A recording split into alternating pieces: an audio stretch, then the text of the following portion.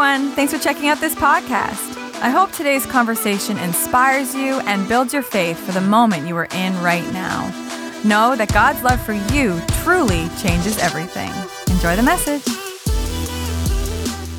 As we get ready this week to load up and move to New York City, I don't know what our future holds, but I have every confidence for you that God is going to do amazing things through this church. Amazing. And we'll share a little bit tonight at the reception about what that means more specifically, the blessing that you've been to us. But I just want you to know beyond the shadow of any doubt that, all churches God loves, right? All churches are part of God's plan. But there is something special here. Something special that God has done in this place. Throughout history, the history of this church, and in the days to come, I cannot wait to see from afar exactly what God has in store for you. And so we'll share a little bit more of that tonight. But today, we're finishing up this little mini-series that we set up last week, which really asks the question, what is it that makes a church great? What makes a church great? And we said last week that over the last few years, some have evaluated the greatness of a church by what they did or didn't do with COVID. Or some, are looking for particular ministries in a church. And what do they have for my family in this way or that way? Some are looking for a well-organized church that have, everything is just done with excellence and perfection and managed strategically. Others are looking for a missions-minded church. Some people say it has to be a big church in order to be great. Others say, no, big churches are bad. It has to be a small church. And some evaluate the greatness of a church by the style of music or the style of preaching. But what if it is so much more than any of those things? What if the Bible actually provides for us a framework to evaluate a church?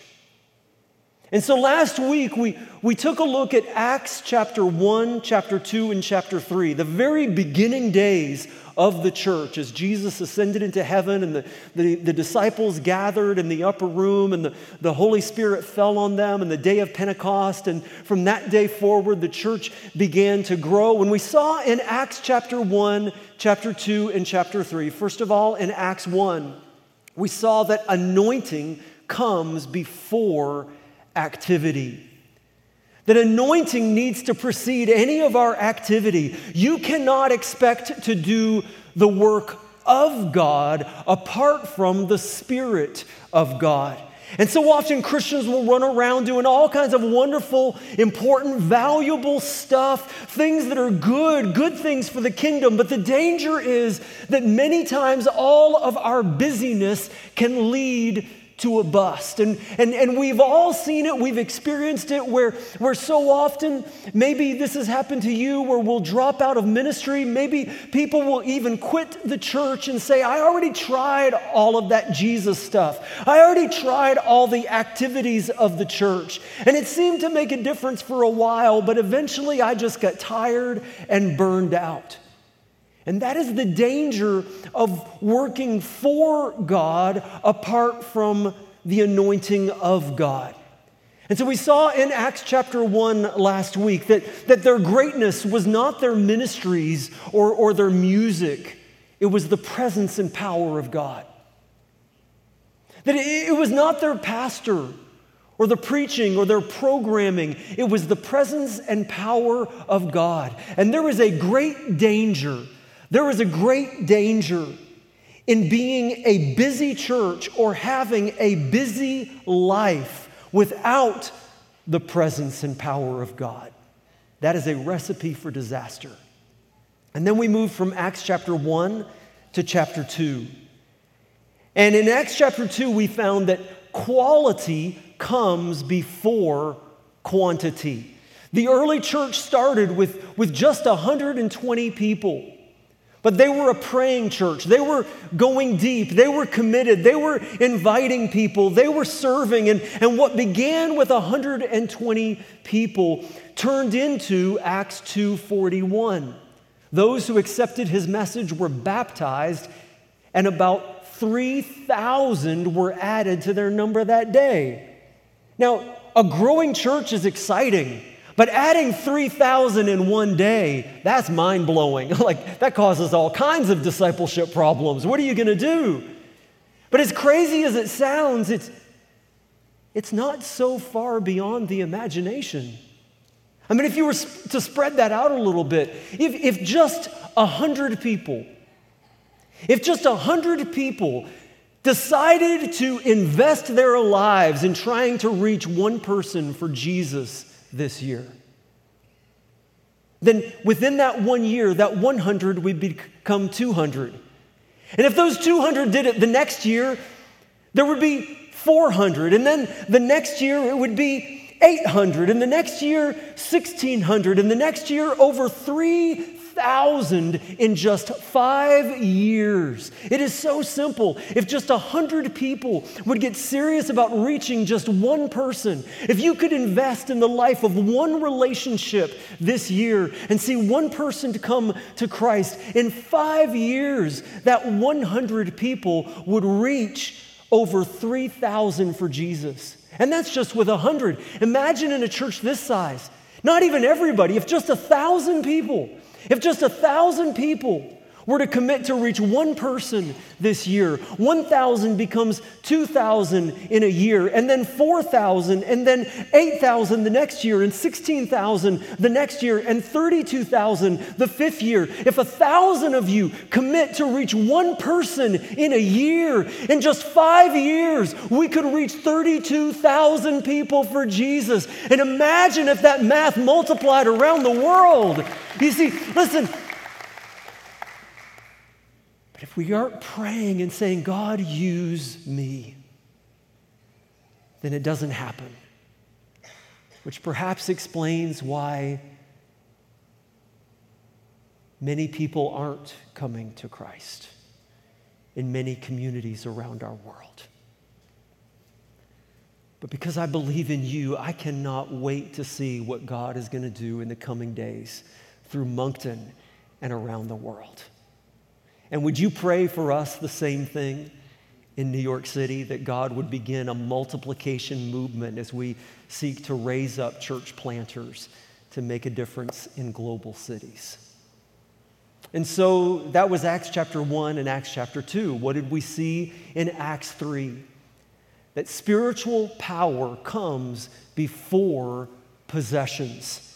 We saw in Acts chapter 3, we don't measure the greatness of a church by the size of its building or the size of its crowd or the size of its budget. Jesus wasn't rich. The apostles were not rich in money, but they were rich in faith, hope, and love, which is what we're going to look at today.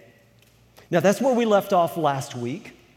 And so today we meet the Apostle Paul. And we're going to settle in with Paul for the rest of our time together. And I mentioned last week what many of you already know, that the great Apostle Paul originally was a religious leader who was against Christians. He actually was known for pursuing and imprisoning and even having Christians killed, but he had a radical encounter with God on the road to Damascus, and his life was transformed.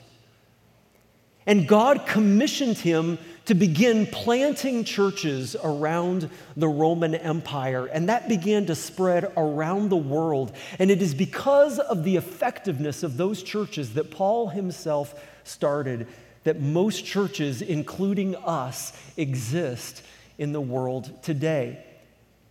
And so with every church that Paul worked with, he always looked for three things. You remember what they are? He always looked for, number one, faith. Number two, what was it? Hope. Everybody shout, hope. Let's start again. Faith, hope, and what was the third thing he looked for? Love. Everybody say love. See, 1 Corinthians 13:13. Paul says, in the end, when everything else has faded away, he said, in the end, these three will remain: faith, hope, and love.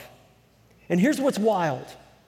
You see, when you begin to understand these three things, it begins to unlock your understanding of what's going on in the New Testament. Paul wrote almost half of the books of the New Testament. Almost half of the books of the New Testament were written by the Apostle Paul as letters to these New Testament churches. And in each of these letters, it's interesting when you read them, you notice that he never once asks about their attendance statistics. He never once asks about their budget.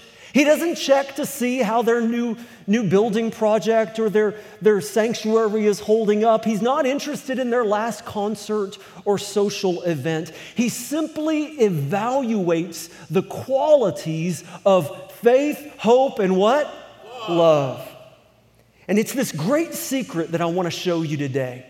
In fact, many people, including me, have read through the New Testament again and again and again and missed that there is this code, there is this metric that Paul uses in all of these letters that he writes to the church. And once you realize what to look for, you begin to see this evaluation grid that he uses in his letters to all the churches. And it's found in the introduction in chapter 1. Let me show you. For example, let's look at the letter that he writes to the Ephesians.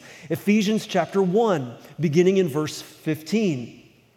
Paul writes, "For this reason, ever since I heard about your" what? Faith in the Lord Jesus and your what? Love for all God's people, I have not stopped giving thanks for you.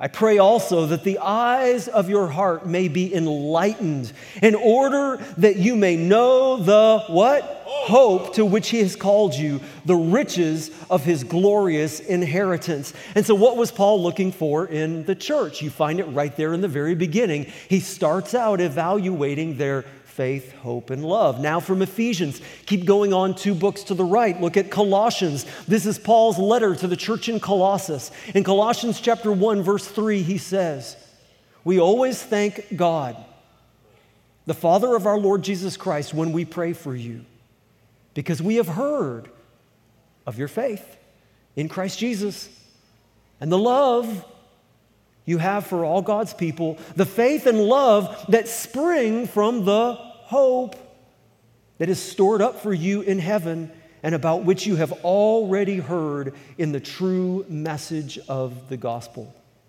Look at the next church he writes to. Right after Colossians, you find 1 Thessalonians. And in Paul's letter to the church in Thessalonica, what do you think he was looking for? I bet you can guess. Look at 1 Thessalonians chapter 1, very first chapter, verse 2. Right in the introduction, he says, "We always thank God for all of you, you Christians in Thessalonica, and we continually mention you in our prayers. We remember before our God and Father your work produced by" what? Faith. Your labor prompted by what? Love. And your endurance inspired by what? Hope in our Lord Jesus Christ. You see a pattern here, yes? And you say, well, Joel, maybe this is just what Paul says to all the churches. Maybe this is just kind of his standard greeting. Actually, no. Because there is something that has changed when he later writes a second letter to this very same church in the city of Thessalonica. And so there is some time that has passed between his writing of 1 Thessalonians, when he recognizes and affirms their faith, hope, and love. He says, good job. But something has changed, and I want you to notice the difference when later he writes back to them again in 2 Thessalonians, and in his introduction to the letter in chapter 1, verse 3, he says,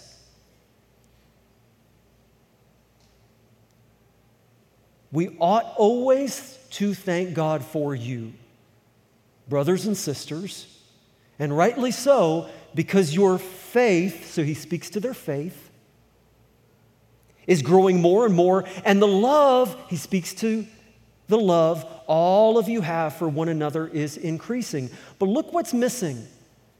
You can look through the whole thing, yeah, and you'll see he does not affirm their hope. Why? Here's what you find. That there were false teachers who were causing confusion in the church. Look at 2 Thessalonians chapter 2. So he affirms their faith and their love, but the noticeable absence of his affirming their hope, he addresses the issue in what's happened in chapter 2. 2 Thessalonians 2, beginning in verse 1. "Concerning the coming of our Lord Jesus Christ and our being gathered to him, we ask you, brothers and sisters, not to become easily unsettled or alarmed by the teaching allegedly from us, whether by a prophecy or by word of mouth or by letter, asserting that the day of the Lord has already come." And so what happened? He explains here that the false teachers are telling people that Jesus has already come back and they missed it. And so the people are discouraged. In fact, it says that he says you feel unsettled and alarmed because they have lost their hope. And so the focus of 2 Thessalonians, he says the purpose of his writing this second letter to them is to encourage the church and to speak the promises of God to them to restore their hope. And so now let's go back to 1 Corinthians where we started. 1 Corinthians chapter 1. And I want you to show you something kind of strange here. This is to the church in Corinth, and it starts out very much the same like all the other letters to all the other churches, except I want you to notice what's missing. 1 Corinthians 1, verse 4. "I always thank my God for you because of this grace given you in Christ Jesus. For in him you have been enriched in every way with all kind of speech and with all knowledge, God thus confirming our testimony about Christ among you. Therefore you do not lack any spiritual gift as you eagerly wait for our Lord Jesus Christ to be revealed." And go ahead, you can look through the whole letter to the church in Corinth. What's missing? No faith, no hope, no love. He doesn't mention any of them. Now, in verse 4, Paul affirms that they have received grace in Christ Jesus. In other words, he is not calling their salvation into question. He recognizes, he says they are Christians. And he even in the next part says that they're very knowledgeable. They know how to talk about God. They understand the Bible. And then he says that they do not, in verse 7, they do not lack any spiritual gift. Like they are gifted and talented. But if you study the Corinthian church, you see that they have become spiritually lazy. And so he does not affirm their faith, hope, and love because they are not living it out. They're just kind of sitting around in their little comfort zone. They have become spiritually selfish, where everything is about me, me, me. And look at what Paul says in chapter 3. 1 Corinthians chapter 3, verse 1. Brothers, he says, I could not address you as people who live by the Spirit, but as people who are still worldly. Wow, I'm sure they loved getting this letter. He says, you're still mere infants in Christ. I gave you milk, not solid food, for you were not yet ready for it. Indeed, you are still not ready. You are still worldly.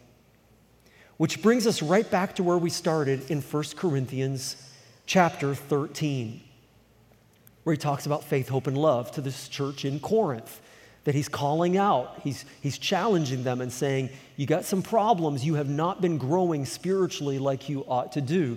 And so in 1 Corinthians 13, we have what is commonly known as the love chapter. Now, I think it's much more fun and memorable to not say the love chapter. I like to call it the love chapter, right? It's more memorable that. Everybody say it with me, the love chapter. Now, what is going on in the love chapter? Some of you have read this, if you're like me, read this a billion times before. In fact, I have done more weddings than I can count over the last 27 years. And at just about every wedding ceremony I have ever officiated, I have read this passage of Scripture from what we call the love chapter. Are you ready? 1 Corinthians chapter 13, verse 4. Now we understand who he is writing to and why. When he says to them, Church in Corinth, remember, love is patient. He says to them, please don't forget what love really is. Love is kind. It does not envy. It does not boast and brag. It is not proud. It does not dishonor others. It is not self-seeking. It is not easily angered. It keeps no record of wrongs. And all of a sudden, when you read this, you begin to understand in the context of what's going on in the Corinthian church that Paul is writing these to a people who have become selfish and immature. And Paul says, look, you can have all the outward signs of success. You can have large numbers and a big bank account with an amazing budget. You can be powerful and effective in so many different ways. You can have big crowds and you can be knowledgeable of the Word of God. You can teach great classes on the Bible and even be generous and committed.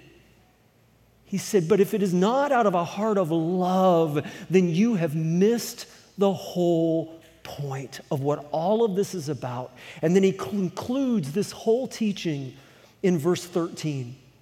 And that's when he says those famous words. But in the end, these three will remain: faith, hope, and love. But the greatest of these is love. And so now we begin to see what the church is really about. Now, what do we do with this? Well, what I want you to notice is that these three qualities are directional. Each one is reaching in a direction. And the health of a church and the health of our lives as Christians will be based on how we balance these three directions. And so on the screen, we have a circle.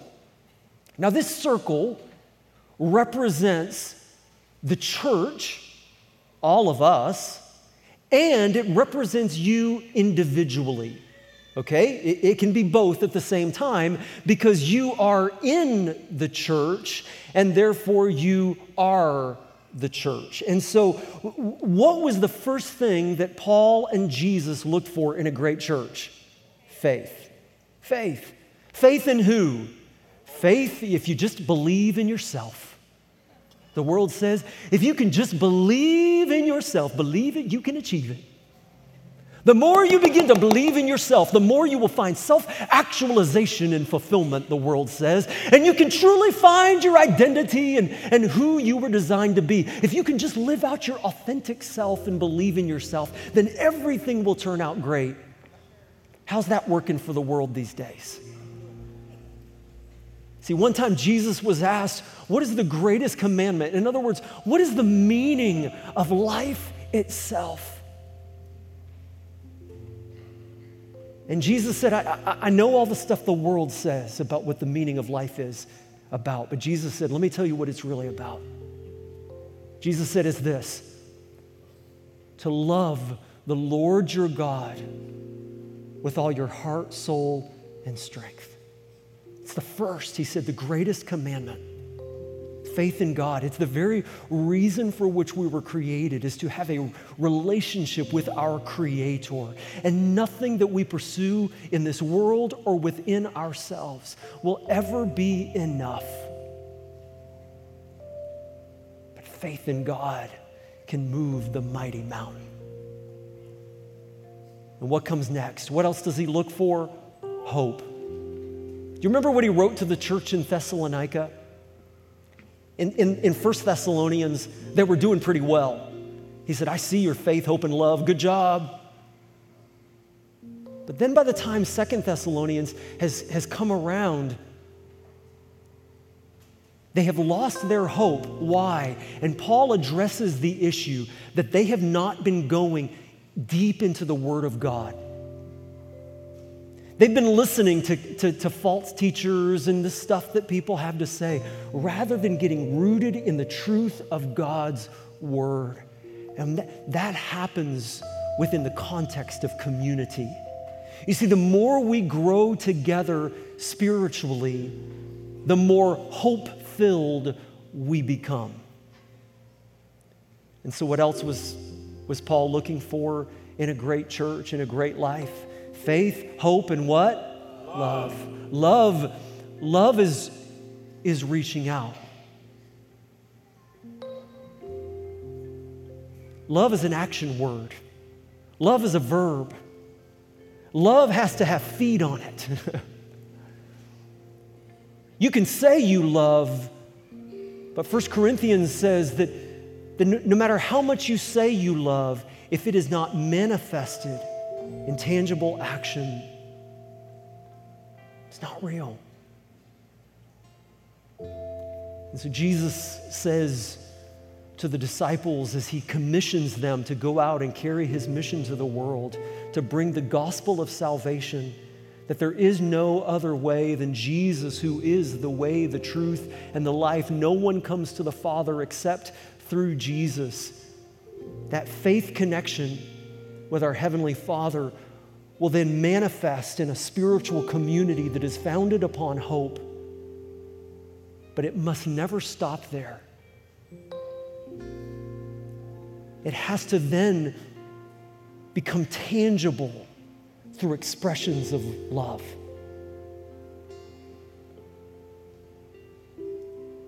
Jesus said one day, this is how they will know if you are truly my disciples, by the way they see how you love. Now, you're pretty smart.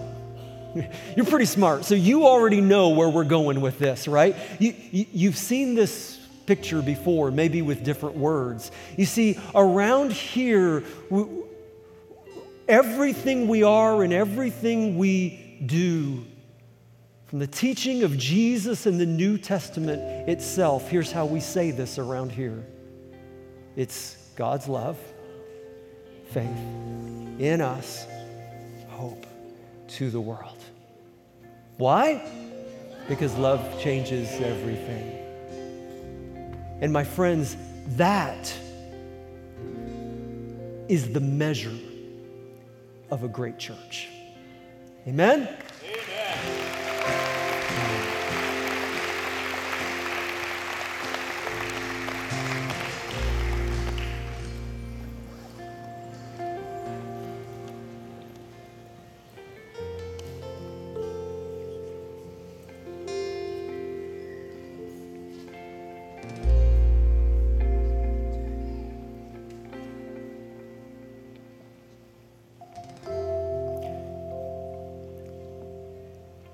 Lord, I thank you for the season that you have allowed us to share together.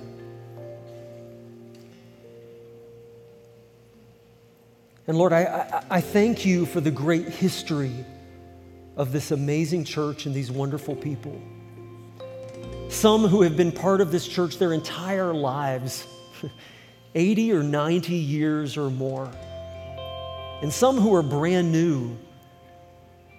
Some here in this room and online who are brand new to their faith, who have just come to Christ. Maybe some of the folks who were baptized a few weeks ago. Some who are brand new to Canada, or even now have become part of our faith community online from somewhere around the world. God, what a privilege it is to be part of your family, the body of Christ. And we know your church is far from perfect because it's made up of humans like us. But it's beautiful. Oh, it's beautiful, Lord. As Scripture says, how good and pleasing it is when brothers and sisters live together in harmony. And so, Lord, I pray your blessing upon these, your people. Lord, for each and every person in their lives throughout the week, in the choices that we make, in the relationships that we manage, in our financial priorities, in the ways that we order and prioritize our schedules. Lord, in all that we do, that we would seek this balance of making sure that we prioritize, number one, our faith in you, and growing, number two, in the community of hope, and then sharing your love with our city and the world. And so, Lord, I pray your anointing upon these, your people. And we look forward with great expectation for what you are going to do. In the name of Jesus, we pray. Amen. Thank you for listening. If you would like to learn more about Moncton Wesleyan, we invite you to visit our website at mw.church. We are here to help you with any questions you might have. See you next time.